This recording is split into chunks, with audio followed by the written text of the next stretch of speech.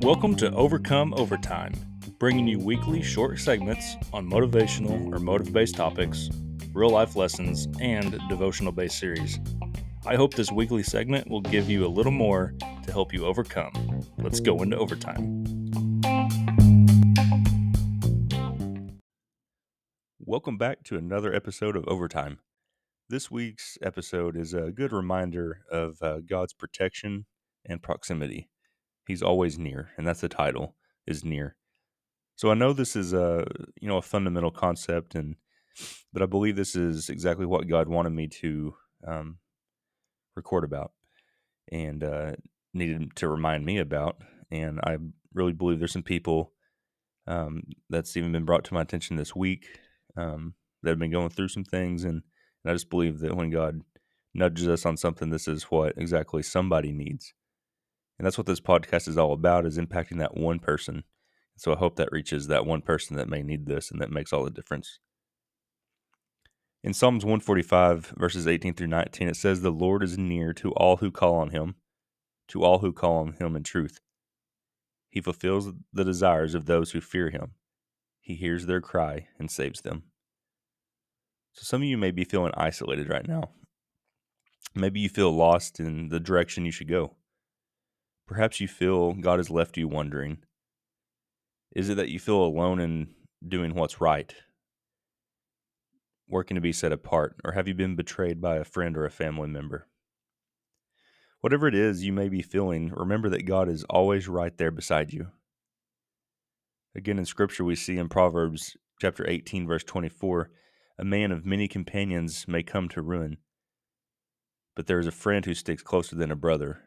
And we know that's talking about Jesus. So I hope this episode can encourage each listener and provide the push to overcome any feeling of loneliness, doubt, or fear in your life. If you aren't battling this right now, keep it in mind, as times will arise, or challenge yourself to share this reminder with someone you know right now that's going through a lonely struggle. So let me put this into some context and kind of what prompted this whole reminder in itself. So if you will, go back with me a few days, back to this last weekend on Saturday, to Bounce Mania. Yes, lessons learned at a bounce house. So we were at a birthday party at Bounce Mania on Saturday evening, and it has lots of big bounce houses and inflatable slides and obstacle courses for kids. My oldest son, Elias, who is 3 years of age, was having the time of his life, of course, and as long as he could see me standing close to him, he was okay. Of course, I was too big to go inside any of the bounce houses with him, so I would stand on the perimeter of them and watch him as he went through them. There was one in particular that was his favorite. It had a big maze on the inside with a couple of different slides and multiple avenues, obstacles, and tunnels to go through. The walls of it were at least twice his height, so he couldn't really see out very well. And there were netted windows along all the sides, so you could see in and the kids could see out. So I would walk along or stand in a window and watch him, and he would see me, and I would see him. But there'd be times that he would move around to play, and I wouldn't walk all the way around, or would just be between, the edge and him, and he couldn't see me. And every time he would lose sight of me, he would cry out, "Daddy, where are you?"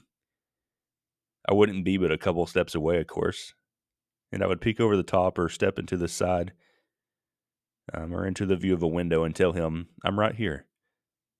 Even though he knew I was there, time and time again, the same thing would happen every time he lost sight of me for just a few moments. And again, I wasn't going anywhere. He went around a corner to the other side of the structure, and I was on the other side. As I made my way around to the opposite side to where he was, I heard a kid crying, and I had to walk a little ways because I had it taped off, and so I had to walk all the way around, and I heard a kid crying, and I immediately recognized that it was him. I came around quickly and said, "Silly goose, I'm right here. I haven't left you." Sunday morning, my wife was talking about how brave he has been lately and preparing him for his nursery class and building up his little spirit, which, being a boy, will soon be an ego, but we'll work on that.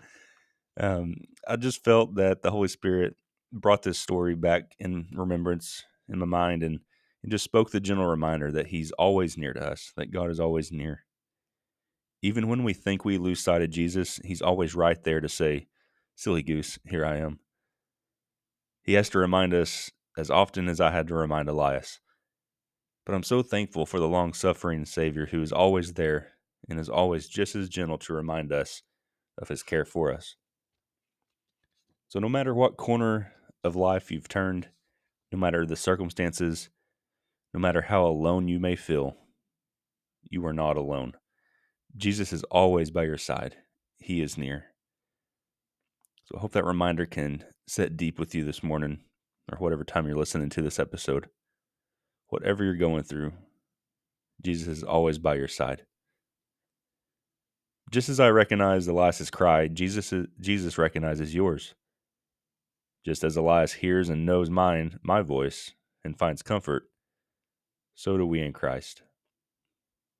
In John chapter 10, 27 through 28 says, "My sheep hear my voice, and I know them, and they follow me. And I give unto them eternal life, and they shall never perish, neither shall any man pluck them out of my hand." So even if you know that He's right there, still cry out. Maybe it's a cry out for help still. Maybe it's a cry of praise.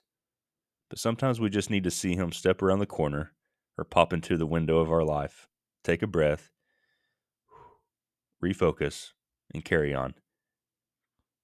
A song we sang in church on Sunday was called Psalm 23, "I Am Not Alone." Many of you probably have heard that song. If you haven't, look it up and let that be part of your worship today. But it says in the chorus, "Hallelujah, I am not alone, for He's my comfort, always holds me close." And it goes on to, in the bridge, to say, my victory, and repeats that. And I just felt again the nudge from the Holy Spirit saying, this is right where I need you to remember that you're not alone, that I'm always near. And so it was just really neat to have all that confirmation around this idea. So He's near. He's our comfort, He's our victory, and He's our hiding place. I encourage you guys to overcome today.